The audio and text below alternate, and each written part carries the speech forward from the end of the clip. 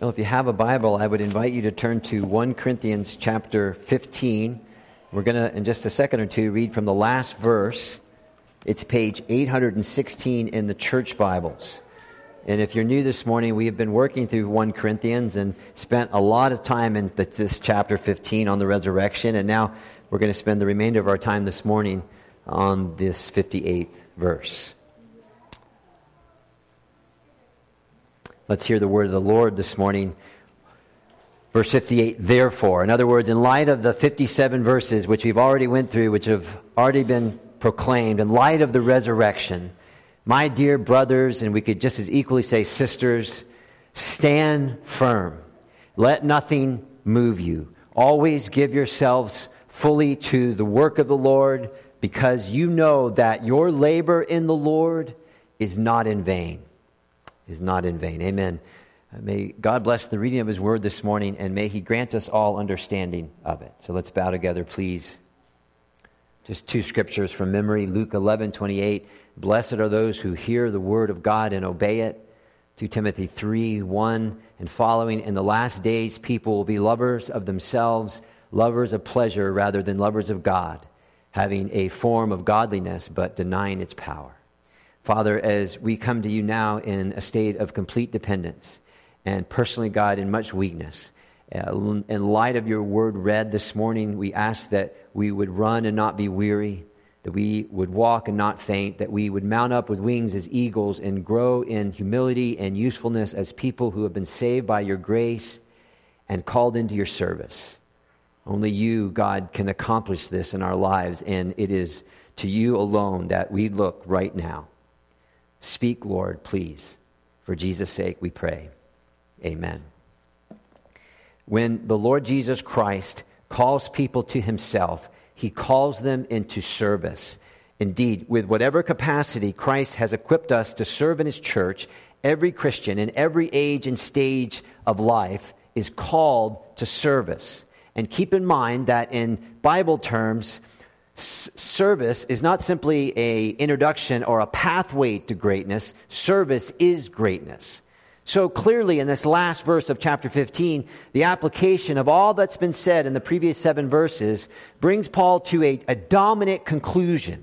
And the conclusion is simple, and the conclusion, in essence, is this: in the work of the Lord, if you would.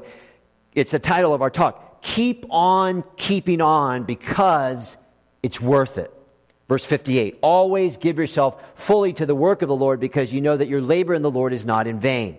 Now in this, Paul is using his usual way to make application of Christian doctrine in our lives as he moves from instruction to application. And if you think about it, this is the way sermons ought to be preached. So just pay real good attention. Let me give you 2 examples. In Ephesians, Paul first writes 3 chapters of doctrinal indicatives, doctrinal truths, 3 chapters of theology, revealed truth, which explains to us what God, by his grace, has done for us and done to us. He then follows those 3 chapters with 3 chapters of moral imperatives. In other words, it's imperative, in light of this doctrinal indicative, that we behave this way. 3 chapters then of how we ought to behave as people who've been saved by grace. He does this because, listen carefully, right doctrine is joined to the hip with right living. Second example, in the letter to the Romans, 11 chapters dealing with gospel doctrine, followed by just about 5 chapters of dealing with all the anticipated implications of those doctrines in the Christian's life. In other words, he moves from indicative to imperative, from this is how you ought to believe to, okay, this is how you ought to behave. If you like, and this is good, Paul starts the mind thinking before he tells our feet and our hands that we must be serving. And this is good for us. Therefore, after giving us 57 verses of Christian doctrine about the resurrection, now verse 58 tells us all the implications of this doctrine and what they ought to be in our lives. So, he's not trying to preach anyone out of heaven. He's not trying to say, well, you're not working hard enough for Jesus, so what's wrong with you? He is simply calling the Christians to get after it and to stay after it, because it's going to be worth it. And he's using doctrine and not guilt, not emotion, and certainly not envy. Who's the hardest worker for Jesus here? To drive this truth home. He uses a rational argument, bodily resurrection for sure in Christ, to command and to excite and to direct our behavior. Think of it this way. We spent weeks saying to each other that the resurrection is very, very important, and we're the better for it. But even as you begin to process this and affirm its certainty, we're still left with this question. What are the implications of a bodily resurrection in our lives? Right? In other words, what difference is the resurrection making right now in my life? And if there is a difference that it ought to make, what kind of difference should it be? And how will I know if it is actually making that kind of difference? Well, this morning we're in luck. In verse 58, we have the exact answer from God through Paul's pen on what those implications should be. Kenneth Taylor paraphrases the verse 58 in the Living Bible. So, my dear brothers and sisters, since future victory is sure, be strong and steady. Always give yourself abounding in the Lord's work, because you know that nothing you do for the Lord is ever wasted, as it would be if there's no resurrection. So this morning we have 3 pretty straightforward points. If you have a worship folder, you can turn to the back and see them. Who's he talking to? What must they do? Why must they do it? First of all, then, who is he talking to? Well, again, if your Bible's open, you'll see he says, my dear brothers. And we could have just as equally said, my dear brothers and sisters, because the Greek word there lends itself to family language. It's written in the masculine, but it's a dominant family term. And so while some would be tempted to pass over it so we can get to the good stuff, stand firm and do all that kind of stuff, these few words in the beginning are very important for at least 2 reasons. First of all, it serves as a reminder to all of us that when we were brought into a relationship with Jesus Christ, it included Jesus' people as well. We were brought into a family. There's no lone rangers for Jesus. These Christians in Corinth, Paul is acknowledging, were brought into a family by grace through faith in Jesus Christ. And as you think about this, in our day of kind of increasing isolation and distance, and a kind of tribal living that so many live under, where people are connected and disconnected by taste and bents that quickly change, families are increasingly broken, marriages are broken, people will be uprooted and planted and uprooted and planted so often in the way this economy works. It is a mercy to know that when God redeems a person, he brings them into a relationship not only with himself, but with other Christians, other people, if you would, who've been saved by grace. So, who are the beloved here? Who's Paul talking to? Well, he's talking to members of the family of God. He's talking to God's children. Now, that is the great privilege of belonging to a local church. That's the great privilege, actually, of membership. Right now, we are a visible expression of the family of God. That's the first thing. Second thing is, in this phrase that he uses, this is not religious niceties, right? Paul's a religious man, so religious people should say religious things, right? We should always open up our letter with religious things and end the letter with religious things. No, Paul's not playing a con game here. He loves them. He has real feelings about them. They are his brothers, and they are his sisters, and they are dear to him. Well, says someone, they must have been the perfect church for Paul to love them. They must have been getting everything right, and they must have been doing everything right, and everybody was being good, and no one was angry. It must have been some kind of church. But what do we know about this church? What do the first 15 chapters tell us? Well, we know for sure that they were making a hash out of their worship services and their communion services. They were snooty. They were selfish. Eventually, everything had to be their way in that service. That's chapters 10, 11, and parts of 12. Sexual impurity was oozing into the fellowship. That's chapter 5. They were proud about the wrong things, and they were sleeping in the right things. And that's chapter 4. They were taking each other to court, chapter 6. They were worldly, chapter 3. They were acting like little babies, again, chapter 3. They were jealous, and they were gossiping. They were slandering behind each other's back. They were judging people. They had little groups. We don't like this. We do like this. And that's just part of it. They were theologically confused, and therefore they were morally compromised. What a big fat mess. What a church. The perfect church to leave. the perfect church to say, God's not there, and I'm not going to be there either. I'm out of here. And then you drop your mic and you make your exit out of the door. But in this 58th verse, for all time we know that Paul refers to this weak, confused, worldly church as what? And you see it there. My dearly beloved brothers and sisters. Now, what does that tell us? It tells us at least this, that authentic Christian love is not about emotions. It's not about getting everything right, then I'll love you. It's about our wills. This is the family of God. And Christian love ought to be a servant of the will and not a slave to our emotions. Because I can guarantee you, if our love is the victim of our emotions and not the servant of our wills, every time the slightest thing goes wrong, we will be immediately ticked. We will immediately think the worst. Now think with me. The Corinthians are sinning, but Paul's committed to them. They are failing, but Paul is committed to them. Why is Paul committed to them? Well, there's only one reason. Because Jesus died for them. Jesus bore in his body the very sins that Paul is writing to. And Paul knows, because they're Jesus people, they're his people. So it's not like Paul is liking what they're doing, or he's going easy on them. Clearly, he's not. Paul is simply going theological on them.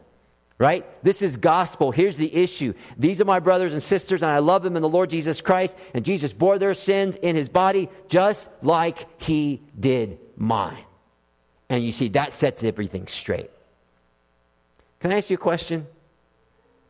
Would you like to live in a family where the first time things go wrong, or the first time you do wrong, it's hell's bells? Would you like that? Would you like to live in a family where love is only based on your personal performance? So you got circus family, right? The kids are jumping through the hoop. It's dad, mom jumping through the hoop. Everything's fine. Personal performance. Everything's fine. But if you don't go through the hoop, then we're going to have some words.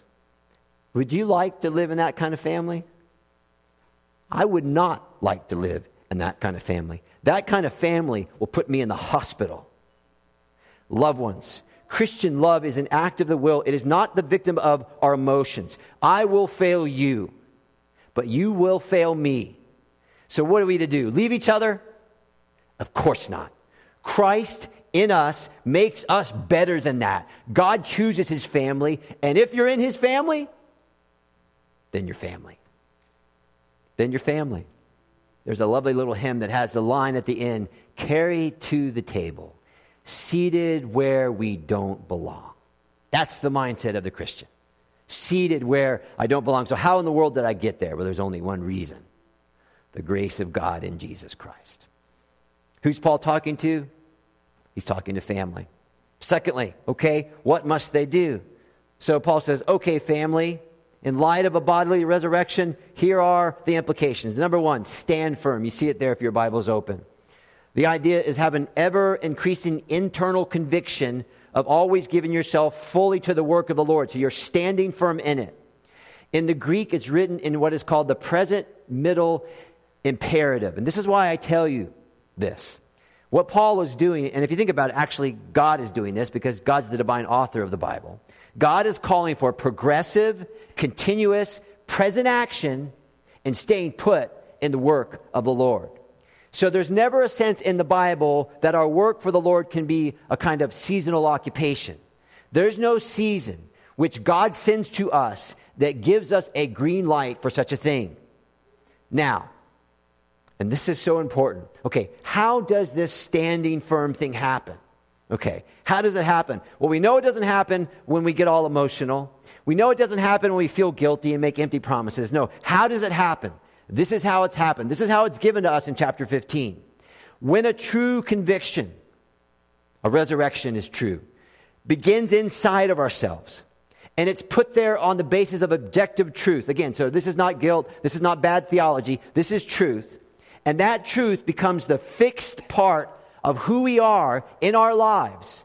Under God, then, we stand firm in that truth. Okay, so let me give you an example. When God says, do not commit adultery, he clearly meant what he said. He said it right. Therefore, he removes all options. This is objective, fixed truth, true for all time. And the Christian then lets this true conviction be the banner that they live under. But if this whole adultery thing is only a matter of personal preference, or if it's only a matter of feeling or of circumstance or of opportunity, then that person can basically do whatever they like. And of course, we know, unfortunately, Christians and non-Christians, we do this all the time. We do this in marriage, but we also do it with money and worship services and service itself. So this God-given truth in those things then are not the fixed point in this person's life. So they become movable. They become seasonal. It's thought, and this is their line of thinking, that these are just personal preference. And so they begin to lead with themselves, and the thinking goes like this. If I feel like it and I want to, I will. Or if circumstances fit, then I will. But if they don't, then I won't, because if there's something that I think is better to do, then I'll do it. Or in the case of adultery, if there's someone better to have, then by golly, I'll have them. Which is why Paul begins, here we are again, he begins with objective truth, resurrection. And then he tells them, stand firm. And then he shows them, this is what it looks like. Because God has made it so that the only thing which can hold a person on this line till our very end, true to truth, is actually objective, doctrinal truth, which is driving the person's internal conviction. This is why essential doctrine must be taught and it must be known. Parents, if you're not teaching your kids doctrine, please do. And this is why, loved ones, no one can give you any internal conviction. I can teach you the Bible. I can do my best to let you know why this stuff is terrific, but I can't put a conviction in you. I can't make you do anything. I can show you the conviction you ought to have, but I can't give it to you. However, it is the work of the Spirit of God in those who have been saved by God's grace to take this truth, stick it in their core, if you would, which enables them to, verse 58, stand firm, to hold you to the work. Now, let me give you a personal example by the Apostle Paul. This is 2 Timothy chapter 2. This is what Paul writes beginning around verse 8. He says, remember Jesus Christ, raised from the dead, descended from David. This is my gospel. Okay, this is objective truth. And I'm suffering like all get out for this gospel. Okay. And then he writes, therefore. In other words, because of this true truth, therefore, here's what my life is. I endure everything for the sake of the elect, that they too may obtain the salvation that is in Christ Jesus with eternal glory. Now, you see what he's doing? He's saying, I stand firm in this gospel with all its implications, not because of an act of emotion, not because I envy, not because I'm worried about personal performance before a living God. No, but by an act of the will. The gospel's unerring truth is my fixed point, and this gospel is my conviction. And what do you know? It makes me stand firm in the most difficult of circumstances. First word, stand firm. Second phrase, let nothing move you. And this is a picture of total immobility, of motionlessness. You are lodged in the work. You are stuck in the work of the Lord. You're like a nail in wood countersunk. You're not moving. Let nothing move you. Let nothing move you. Nothing? Nothing. Okay. Now think with me. Sometimes in the New Testament, for example, the book of 1 Peter, Hebrews, and the first chapter or the book of Revelation, yes, we find that the people of God are being tempted to move because of intense persecution. So the letter is written to these people who are suffering like all get out. They're losing their homes. They're losing their families. They're being thrown in jail. They're losing their life, and they're suffering, and they're wondering, is it worth it? Is it really worth it? I mean, is this stuff so true that I'm going to have to go through this till my end? And the temptation is to move away, to not stand firm in gospel service and gospel truth.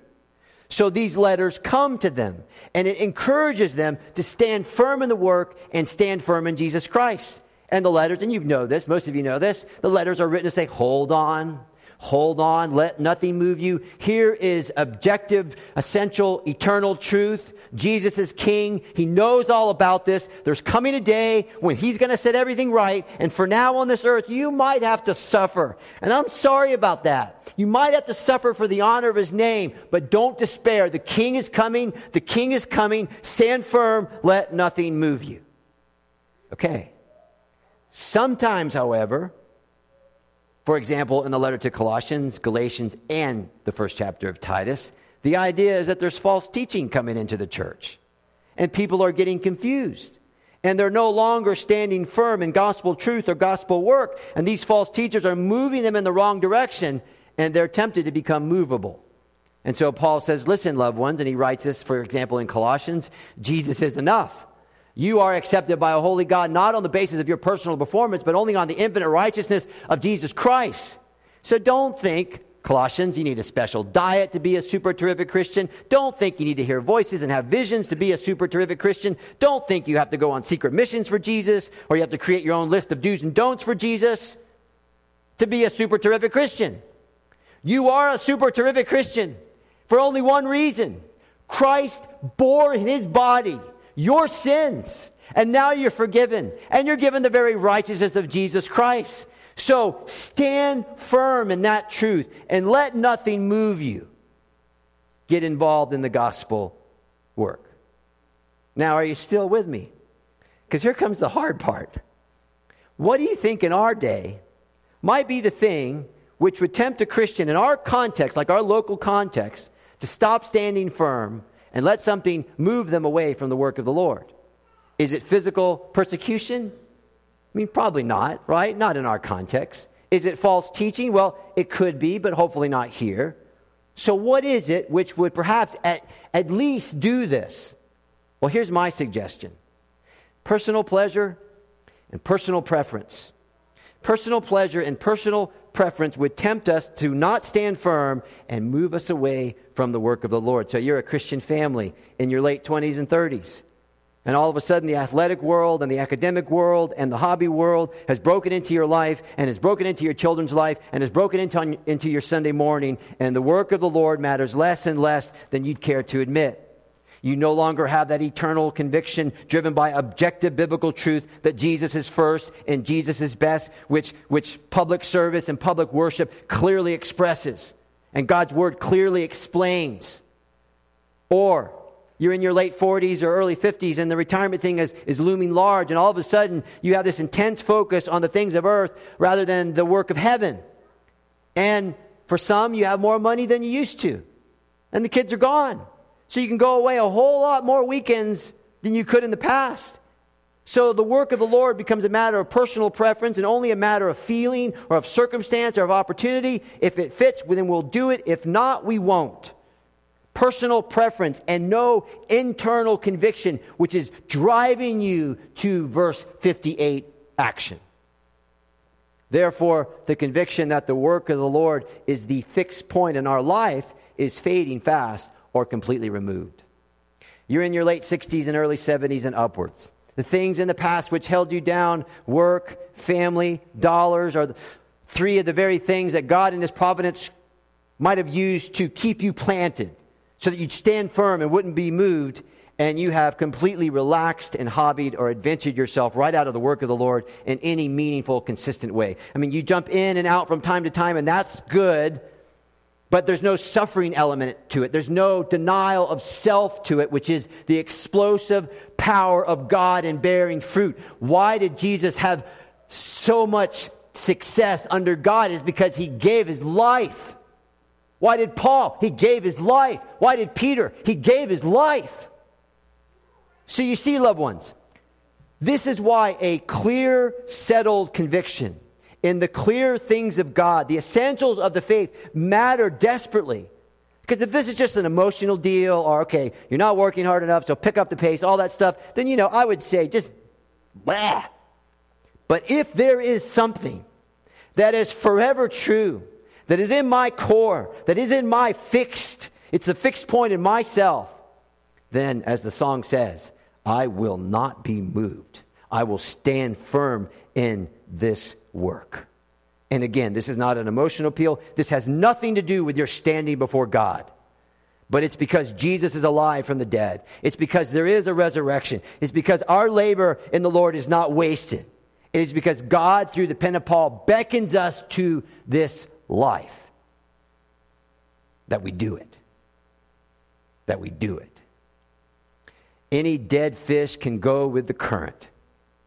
It takes a live fish to swim against the stream. And my fear is that we can so easily go dead and let the current take us. Let the patterns of this world take us. It blows into our lives and it moves us away. On the way here this morning, I heard a little quote. Men with no love for biblical truth have nothing to guide them.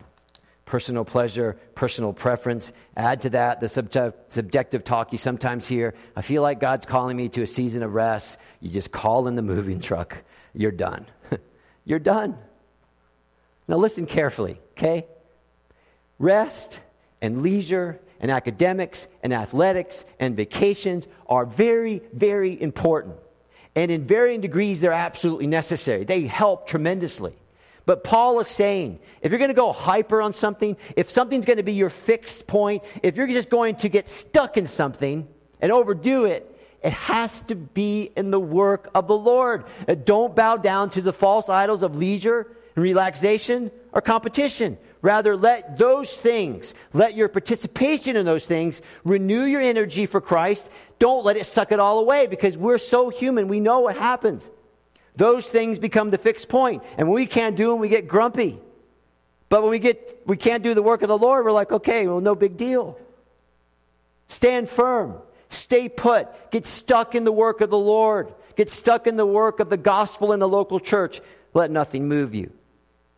Third phrase, we've kind of been alluding to it. Always. Always give yourself fully. Now, the word always has the idea of every moment. Literally, it could read at that time. So the idea here is that there's no time when you should not give yourself fully to the work of the Lord. And the word fully means, and those of you who own your businesses, you'll like this word, it means overflowing labor, abounding, exceeding way past the ordinary, go way beyond what is expected in the work of the Lord. When? Always. Always. So Jesus said, to whom much is given, much is required. So Paul's words and Jesus' words, they collide, and they're an exhortation. Listen carefully. They're an exhortation to the Christian who might serve and pray and worship and give and suffer for the sake of the gospel as little as they can. As little as they can. And they think themselves so clever. Right? They think themselves so clever. No. Listen carefully. No Christian at any age or at any stage in life is ever given the liberty, according to verse 58, they're never given the liberty to say, I've served my time, I've done my part, let others do the work now. That wouldn't come out of the mouth of Jesus Christ. Why in the world would it come out of the mouth of a mere human like us? Always, tirelessly, in overflowing measure, be involved in the work of the Lord. Question, what's the work of the Lord? Well, let me tell you what it's not. It's not whatever we want it to be. Now, it's true that all of our days and all of our work in those days are the Lord's work insofar as we do it unto the Lord and not to ourselves or to men. That's Colossians 3. But here, Paul's concern is clearly the work of the gospel, the great urgency of seeing unbelieving people become committed followers of Jesus Christ, to see the work of Christ established in Corinth by the church, established in advance. So Paul says, since Jesus Christ is Lord, and since He's alive, I want you to always be fully involved in the work of the Lord. Always fully involved in the work of the Lord. It begs the question, right? A question that a person like me has to ask. Are you fully involved in the work of the Lord always? Are you fully involved in the work of the Lord? Are you a gospel man? Are you a gospel girl? Are you tied to the local church to that end? And if you're not, would you be prepared to get fully involved? Would you make service and worship and prayer and gospel ministry tied to the local church your chief concern? Because that's what verse 58 is saying. Now, you know and I know that we live in a time where so much of what comes to us is tied to pleasure and enjoyment. And so when you read a text like this, and you have to preach a text like this, and you begin to honestly think about the implications, our flesh fights this. I would be very, very surprised if some of you are thinking in your mind right now, this guy could be wrong.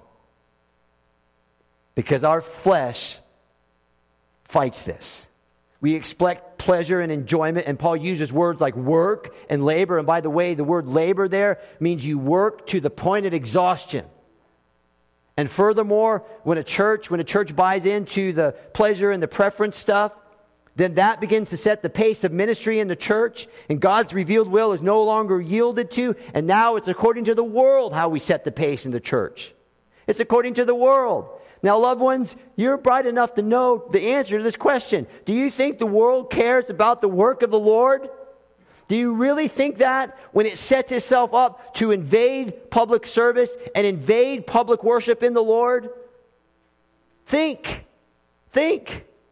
Give yourself always to the work of the Lord, always. When you're young or when you're old. When you enjoy it or you're not enjoying it. When you think you can you're doing a great job and you think you're doing a bad one. When people are cheering you on and when they are not.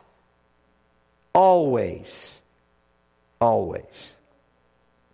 You see, the Bible is far more concerned with us rusting out than burning out.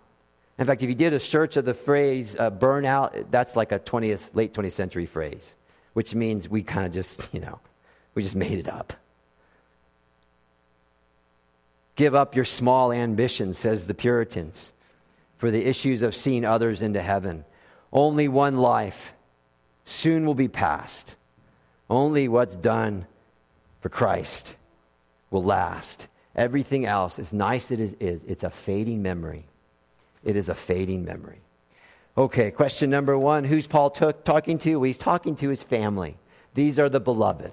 What must they do? They must always fully give themselves to the work of the Lord. Okay, then why must they do it? Final point. The answer is clear. It's terrific. Simple, right? Everything we do in the Lord is not wasted. That's what he says. You know that your labor in the Lord is not in vain.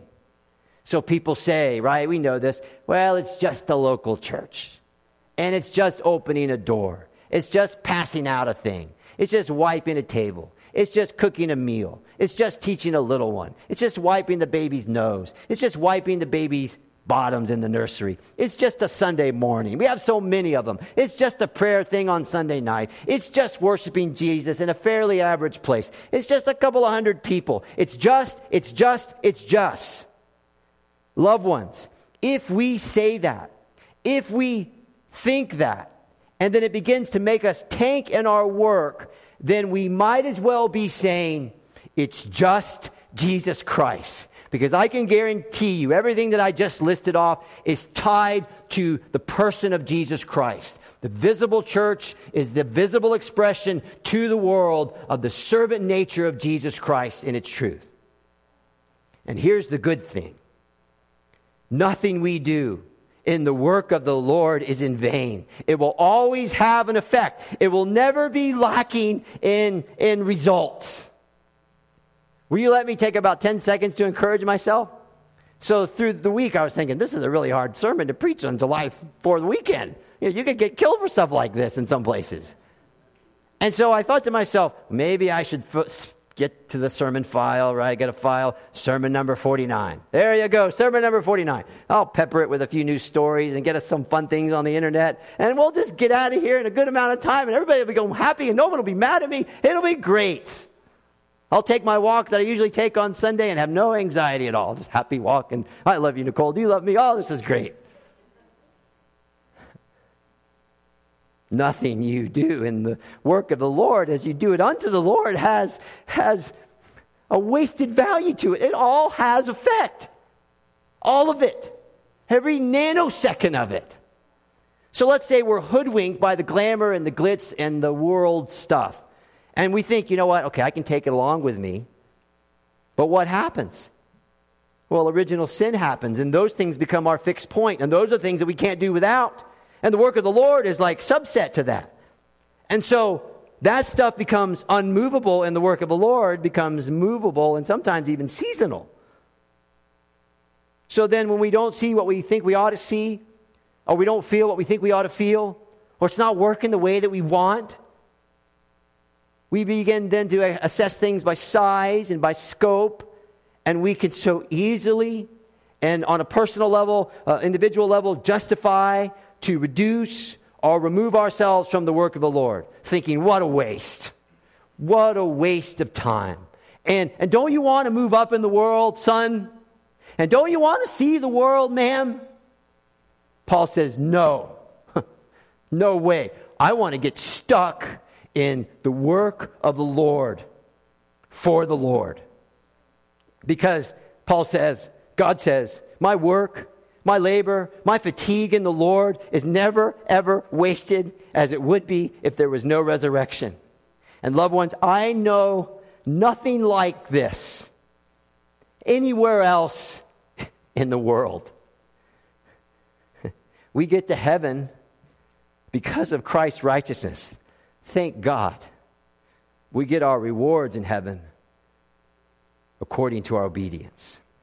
Verse 58, therefore, my dear brothers and sisters, stand firm, let nothing move you.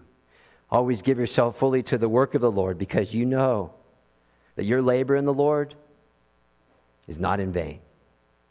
Amen. Let's pray together as we prepare to sing a song and take communion this morning. Oh, Father, please help us in these things. Please work in us in such a way that verse 58 becomes the highest place in our thinking and in our living. Keep us from neglecting this verse. May we delight in it. May we find our joy and our energy and our true convictions in light of the 15th chapter's truth. And may the pace and the bent of our life be changed to the pace and the bent that you would like, that you would be our preference. And in order for that to happen, you're going to have to do everything. So please, Father, work in us what is pleasing to you through Jesus Christ. Amen.